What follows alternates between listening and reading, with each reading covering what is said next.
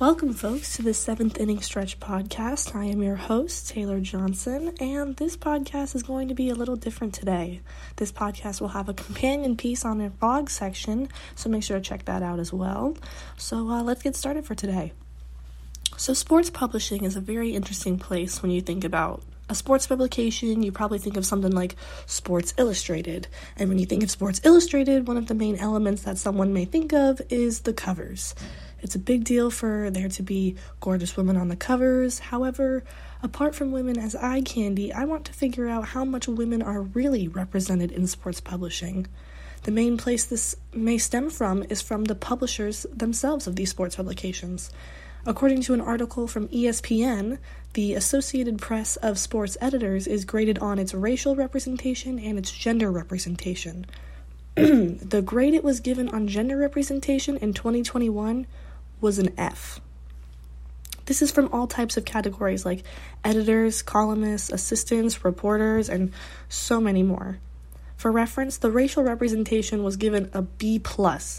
We all know there's still plenty of room for improvement when it comes to racial representation in the media, period.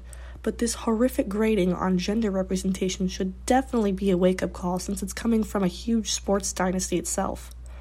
Even when it comes to what is being written about, female athletes are rarely talked about. There's a long way to go in terms of inclusion of women in sports publishing. Though there have been attempts, nothing has quite been successful.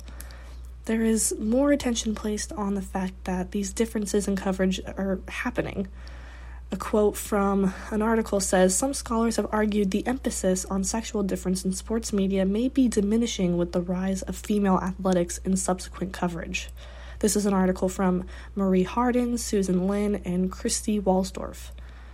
One element of sports publishing that I believe can be a major cause for the lack of women within sports publications is the readership.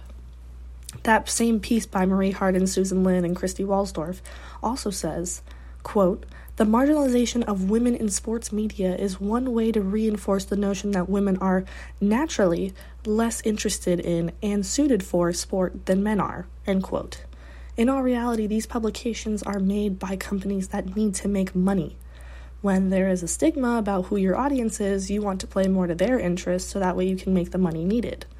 There's also many other stigmas around women that would not portray them as the target audience for sports publications. Hardin, Lin, and Walsdorf also mention, quote, "Women are also presented as naturally less active than men by being depicted more often as motionless and passive," end quote. These stereotypes and societal ideas are the reason for women being left out of sports publications in many ways. The readership of sports publications also comes from this as well. The readership can also affect how upcoming issues are made because of previous data regarding who is reading these publications. According to a journal by Melinda Jones and David Schumann, as a deep dive on Sports Illustrated, one of the top dogs of sports publications, Jones and Schumann were measuring based on what kind of products were placed in ads throughout publications from 1955 to 1995, and over half, 59.2% of those products were targeted to males. Even with this data being from a while ago, it can still hold up to present time. When thinking back at that ESPN article I mentioned before, it is clear that the sports publishing world is still not representing all kinds of people.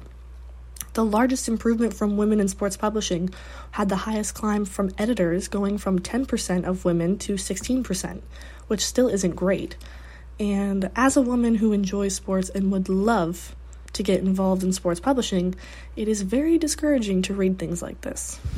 To keep hearing how women are consistently not as involved in sports for the same reason is very unfortunate. Well, that is it for the podcast portion of this two-part series. Make sure to go check out the blog post entitled "No League of Their Own" to get even more on this topic. I hope you all learned some things, maybe even got a little angry, but either way, I hope to see you next time. Bye, guys.